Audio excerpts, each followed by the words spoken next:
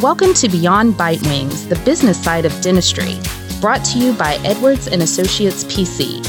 Join us as we discuss how to build your dental practice, optimize your income, and plan for your future. This podcast is distributed with the understanding that Edwards & Associates PC is not rendering legal, accounting, or professional advice. Listeners should consult with their business advisors before acting on any of the information that is shared. At Edwards & Associates PC, our business is the business of dentistry. For help or more information, visit our website at eanassociates.com.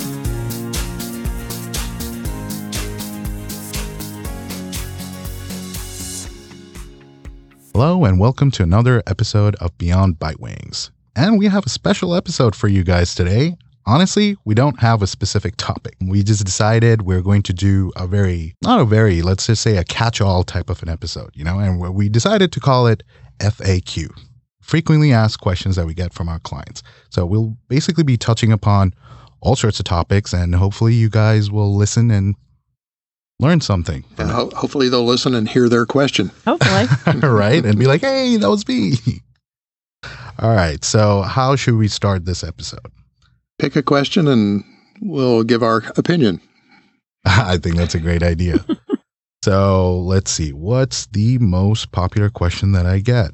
Well, no surprise here. It's regarding a car. So the number one question that I get asked, especially from people that are just getting into the industry, whether it be starting a startup or becoming an associate right out of school, or buying a practice where they've saved up some money and now they're deciding, okay, I should probably buy something nicer that's going to take me from point A to B. And it's this: should I buy or lease a vehicle as a business owner? Yeah, I hear that a lot as well. And I think our standard answer is, if you're going to use that vehicle more than 50% for business, then you should buy it. If it's less than that, then leasing it is probably going to give you the lower monthly payment. And that's the thing to focus on, cash flow. And I know everybody thinks they're using their one vehicle for their one dental practice more than 50%. But the IRS doesn't think so. The IRS doesn't think so. I can guarantee you that, because I've had that conversation more times than I choose to remember. And so we know, and the IRS does acknowledge that the doctors use their vehicle for business to some degree. And I know that they're willing to accept somewhere around 25%, but not 50% or more. So if you own one dental practice, we can justify a deduction of about 25% of the operating cost of the vehicle. And probably leasing it is going to provide you a lower monthly payment. So that's the route I would go if you only own one dental practice. If you have multiple practices, really starting at 2 or more, then you can probably justify greater than 50% business use, and you would get a bigger deduction then by purchasing the vehicle. So how are you getting this additional deduction? Well, part of it plays into how far that second location is from the first location and from your house, because those all play a role in whether or not you're actually driving further or not. True. And if you are using it more than 50% for business, if you can justify that you're really using it more than 50% for business, then you'll be able to depreciate the vehicle, which provides you a lot larger deduction than just the percentage of operating expenses. I see. So that's what you meant when you were saying that the vehicle must have more than 50% business use. Yes. So if, let's say, the dentist, I bought a car, I only have one practice, well, my business use would be less than 50% at that point. So you're saying I would not be able to depreciate it. That's correct. Well, you could depreciate it, but that's not where you get your big write-off. You can't take your bonus depreciation, which is what you really meant, which is the big first-year write-off. Yeah. I see. Okay. But I think the follow-up question that we get is, but I live 50 miles from the practice, so of course I'm driving more than 50% business use. Why does that not work? Well, contrary to what some of the industry newsletters will tell you, you're driving from your house to your primary place of business is not considered business use. That's correct. That is commuting. And that's not deductible. Now, some of the newsletters in the industry will tell you, hey, if you're using your cell phone to check in with patients during that drive, that makes that business use. The IRS would not agree with that. I agree. I agree that the IRS would not agree. And then how nice of a car can we buy? The price of the vehicle, the niceness of the vehicle is irrelevant. I mean, you can buy whatever you want. I see. I think the IRS would maybe take exception, but I don't know that I've really ever seen that. I mean, if you there buy, is a luxury car rule, and there's an ordinary and necessary rule. So, is my $120,000 Tesla ordinary and necessary? They're going to say no, but it's not something they follow up on a lot. So I think it's a rule, but it's not one that they really enforce.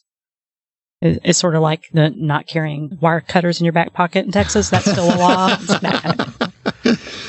And I think another question that's similar to that is the question about the heavy SUVs. Yes. If you buy a vehicle that's got a loaded curb weight of 6,000 pounds or more, then it qualifies as a heavy SUV, and your deductions are going to be greater, provided your business usage is over 50%. It really comes all back to that. Yes. 50%.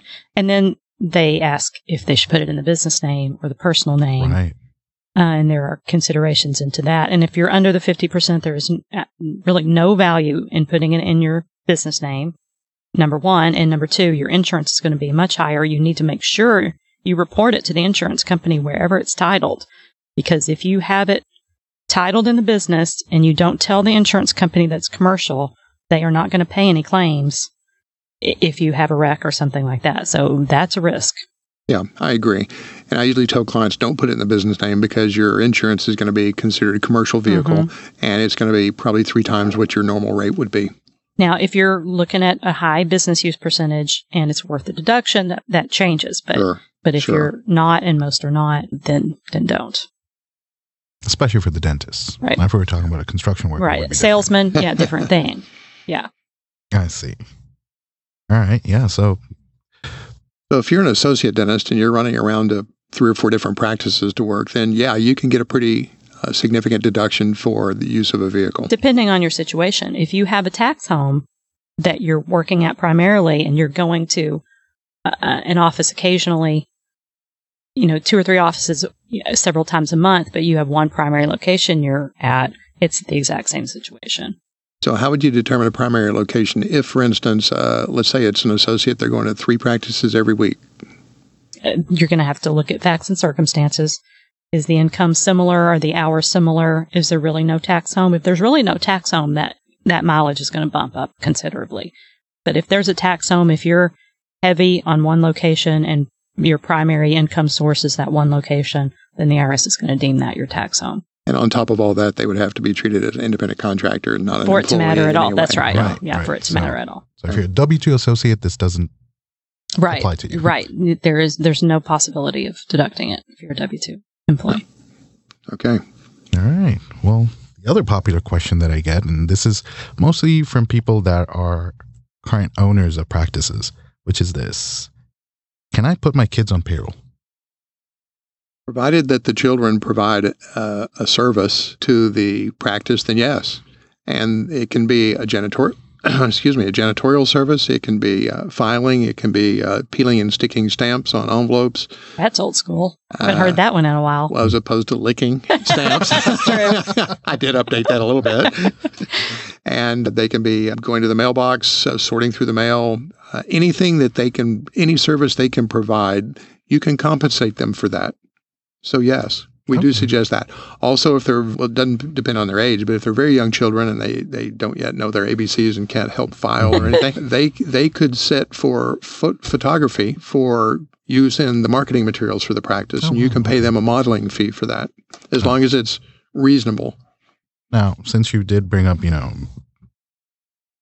employing kids that don't know their ABCs yet, where would they receive their compensation? Or how should that money be spent? Can I, as their guardian, put that back into the business? I don't believe that would really hold up as a deduction. So what we tell our clients is take that money, and as long as it's spent for the benefit of the child. Okay. So we suggest opening an account for the children or the child. If it's multiple children, one account is sufficient. Use that money for their allowance. Use that money for their clothing. Use that money for their school tuition if they're going to private school. As long as it's used for the benefit of the child, then it's okay. I see.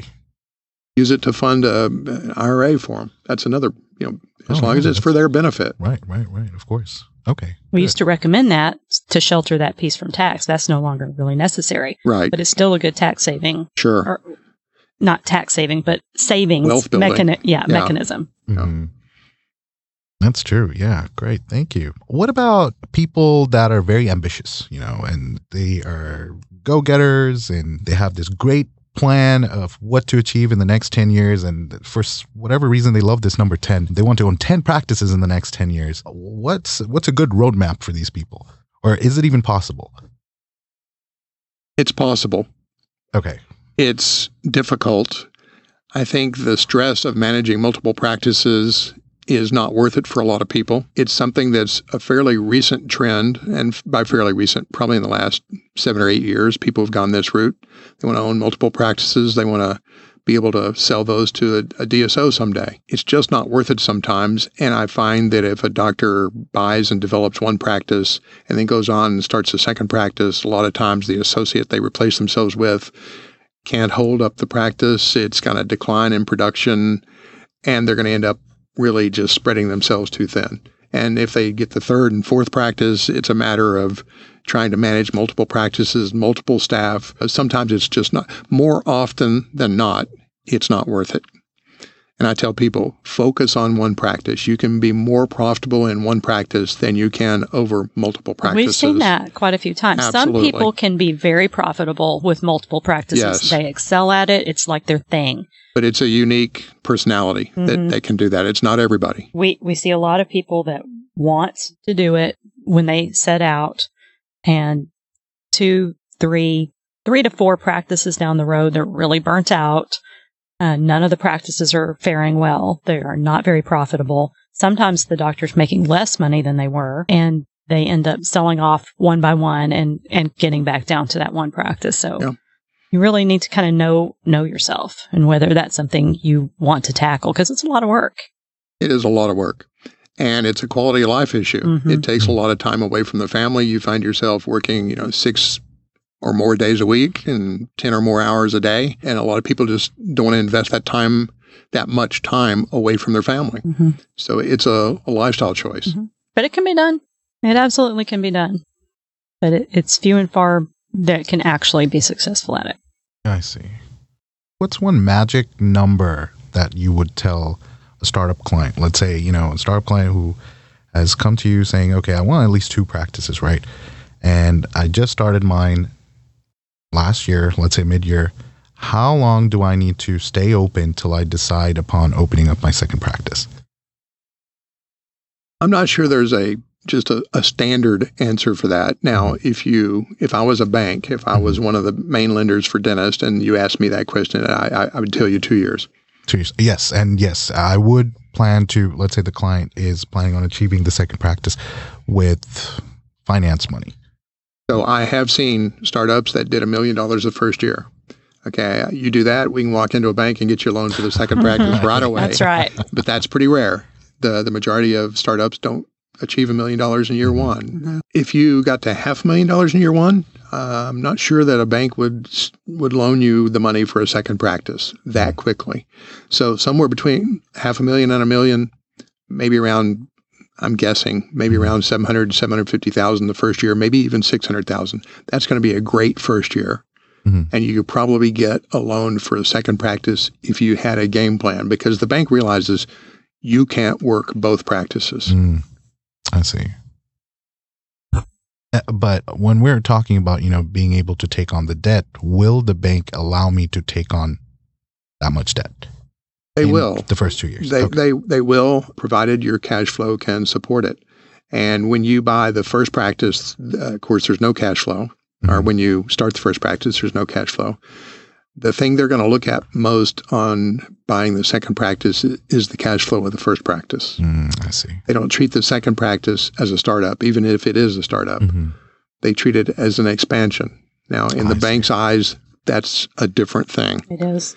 And so they're going to evaluate it differently. They're going to look at that cash flow of practice number one. So if you want to get to 10 practices, the most difficult one is number 2. It's easy to get the first loan. it's more difficult to get number 2. By the time you're on number 3, you can use some of the cash flow from 1 and 2 to buy number 3. Oh, wow. The second one's the most difficult one to get started up. Oh, I see. Now, if you want to finance all 10 of them, it does get more and more difficult the closer you get to 10. Absolutely. The more debt you get, the more difficult it gets. Absolutely. And also, I've seen a lot of people that finance practice number 1 with a particular lender, and then practice number 2, they go to some different lender. Yep. Well, any lender you go to for a subsequent practice is going to want to have the lien on all of your practices because those first ones are more successful. And so they're going to want, because there's less risk there. You've already been in business for a year or so. They want the lien on that. So you're probably going to have one lender that you're going to work with. And that lender can change from time to time, but it's going to be one lender, not multiple lenders, different ones for each practice. Right, because every time you get a new loan, they're going to insist on financing all of the debt you have. So you're going to have to refinance all of your old debt to the new lender. Yeah. It can become a hassle. Yep. All right, that was some great info. Thank you so much, Robert. Now, it's a little difficult for me to actually segue into these questions because they're all over the map. But again, we are talking about an FAQ episode. So another, this is actually a funny one, question that I get is, hey, the county just sent me a letter asking for taxes for my business. Is this legit? A lot of people don't realize when they start up a business or when they buy an existing practice that they're going to owe property tax, even though they don't owe real estate. Everybody knows you owe property tax on real estate, but they're thinking, well, I don't own any real estate. My landlord, this goes to him. No, every business in Texas has to pay property tax on the personal property you have in your business. That's your dental equipment, your waiting room, your reception area furniture, your computers, your software, even the leasehold improvements. So yes, it's legitimate, and you're going to owe that. Now, the tax is based on the valuation. And so the thing that can be disputed a lot of times is the valuation that the county places on that. And if you have someone file the reports correctly, you might pay less tax. Lynn, you had some input. Well, I don't. I was just going to say that the term business personal property is very confusing. Is it business? Yes. Is it personal? Which is it? Right. Sounds contradictory. Why is it called business personal property? Yeah. So personal property is an IRS term that really means your tangible assets versus your real estate. Personal property is tangible assets that can be deducted and depreciated. So this is business personal property. So these are tangible assets in your business. And yes, unfortunately, is very legitimate. Can be very expensive, especially when you're starting out, because your assets are worth a lot more. What's it usually average for our clients for a startup? The assets? No, the business personal property tax. Oh, you're going to make me do math. That's really difficult. 2.5% roughly of the amount of their assets, of fixed assets, which is a couple $100,000 typically. Okay. So it's 2.5% of $200,000. There you go. See, that's where Robert comes in, and my brain doesn't do that. So yeah, and then the older the practice gets, so there's a spot in between where it's a pretty expensive tax, and then it goes down as the assets get older and less valuable to the county, I guess. So after 10 years, are my assets worth anything to the county? I mean, do they depreciate them to zero? They don't. I think they will go down to 10%. Yeah. So there's always going to be some value there. And I absolutely promise you that whatever you think they're worth, the county thinks they're worth a lot more. The county thinks they're worth way more than the IRS does. Their depreciation tables are very long. And so you buy a dental chair and the IRS lets you take off minimum of 20% the first year. And that's not the case with the county. They're going to let you take off maybe 10, maybe 5. So they end up charging a lot more, putting a lot more value on those assets than any other organization, whatever you want to call it. So the fight can be painful. So the key is to file it right the first year. And that helps a lot. After that, you really can't dispute it for quite a few years. And then maybe you can do some protesting and get that value down. And how does the county know what my assets are worth? You have to file a rendition every April or May if you're in Texas. They're due April 15th because they decided that was a lovely date.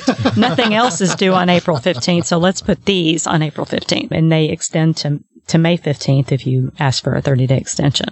So I don't know, depending on when this airs, you should have filed your rendition or contacted your friendly accountant to do that for you. So. By the time this airs, they should. Is the county ever going to send anyone out to actually look at my equipment? They can, yeah. I have seen that happen, especially if you never submit any valuations. If you don't file your reports, they will assess the value themselves. Sometimes they just choose a number. Sometimes they come out and look. Honestly, choose a number. Oh, wow. So it is very real. Yeah, and you can get lucky, and they can choose a really low number. I mean, we don't always advise that you file this return. Sometimes we let them choose that number. Depends county by county and how valuable your assets are, and there's a lot of things that play into that. But sometimes taking the penalty is a cheaper route than actually submitting the value of your assets. You're with the county. Quit listening now. And typically, when do people receive these evaluations, and how long of a time do they have to dispute? They're going to receive them in January or early February. I think they actually come out in October. October of the end of the year, then they're due in January or February. Well, so I misunderstood then, because I was thinking of the rendition. Oh, the rendition. No, he's talking about the valuation. The rendition comes out in January or February, and it's due April. And then once you file that, and the city, county, whoever sends you back the valuation that they've agreed to, then you have how long to protest it? 30 days? Generally 30 days. It may vary. I don't think so. It will vary state to state. I don't think it varies county to county. But yeah, you generally have about 30 days. I see the protest date often being late July is typically. Yeah, and then once the protest date passes, or once you've protested and everybody's agreed to the number, then you get your actual statement that shows their final valuation and the tax you owe in October. Correct. I see. In Texas, in October. In Texas. But most of them are due. The payments in most of the states are due in January. Now, if you want that deduction for your federal income tax purposes, you need to get it paid before the end of the year. But it's not due typically till the end of January. And if you don't pay it by then, you start incurring some serious fees. So you don't want to pay your business personal property late. Yeah, I think it's something like maybe 18%, 1.5% a month or something. It builds up pretty fast, yeah. You actually brought up an interesting point. So it says business personal property. So should I pay it out of my personal account or my business account? Pay it out of your business account. Okay. Yes. Yeah. All right, that was great. Thank you. And then I know we're almost running out of time, but I wanted to quickly touch upon one other topic, and I feel like this is quite relevant to a lot of our clients out there. It is this. I'm an existing business owner. When should I start thinking about implementing a 401k plan? As soon as you start your business. As a financial planner, I'm always talking to our clients about saving for retirement, even when they first start their practice. And there are some advantages to funding a retirement plan in the early years of your practice because you don't have any other eligible employees. Retirement plans can't discriminate, so you have to fund for eligible employees. And as your employees have been with you longer, then they become eligible to participate, and it costs you more to fund. So we switch the types of plans. But to address your question, I think by the time a practice is 2 to 3 years old, it should have a retirement plan for the employees. Now, I encourage owners to fund a retirement plan from the first year they open their practice. I see. So it doesn't necessarily have to be a 401k plan. It could be a different form of retirement. It would be a different form of plan, yes. We wouldn't start the 401k plan until we had eligible employees. I see. But we do recommend year one, you start funding your retirement. It's a great tax deduction, if nothing else, but it's a good habit to get into. If you don't put the money away, you will spend it. You've got to start putting it away and making that part of your standard habit year to year.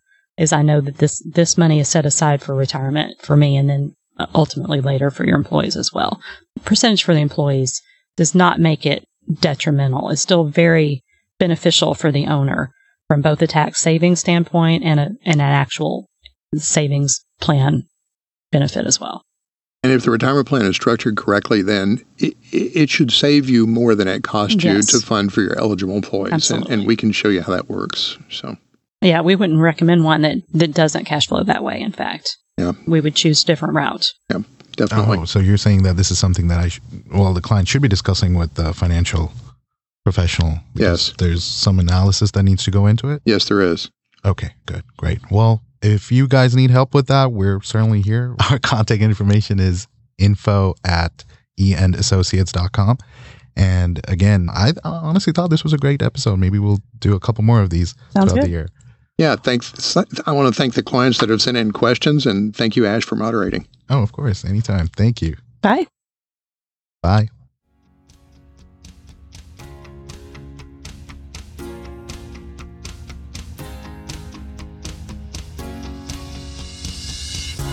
Thanks for listening today.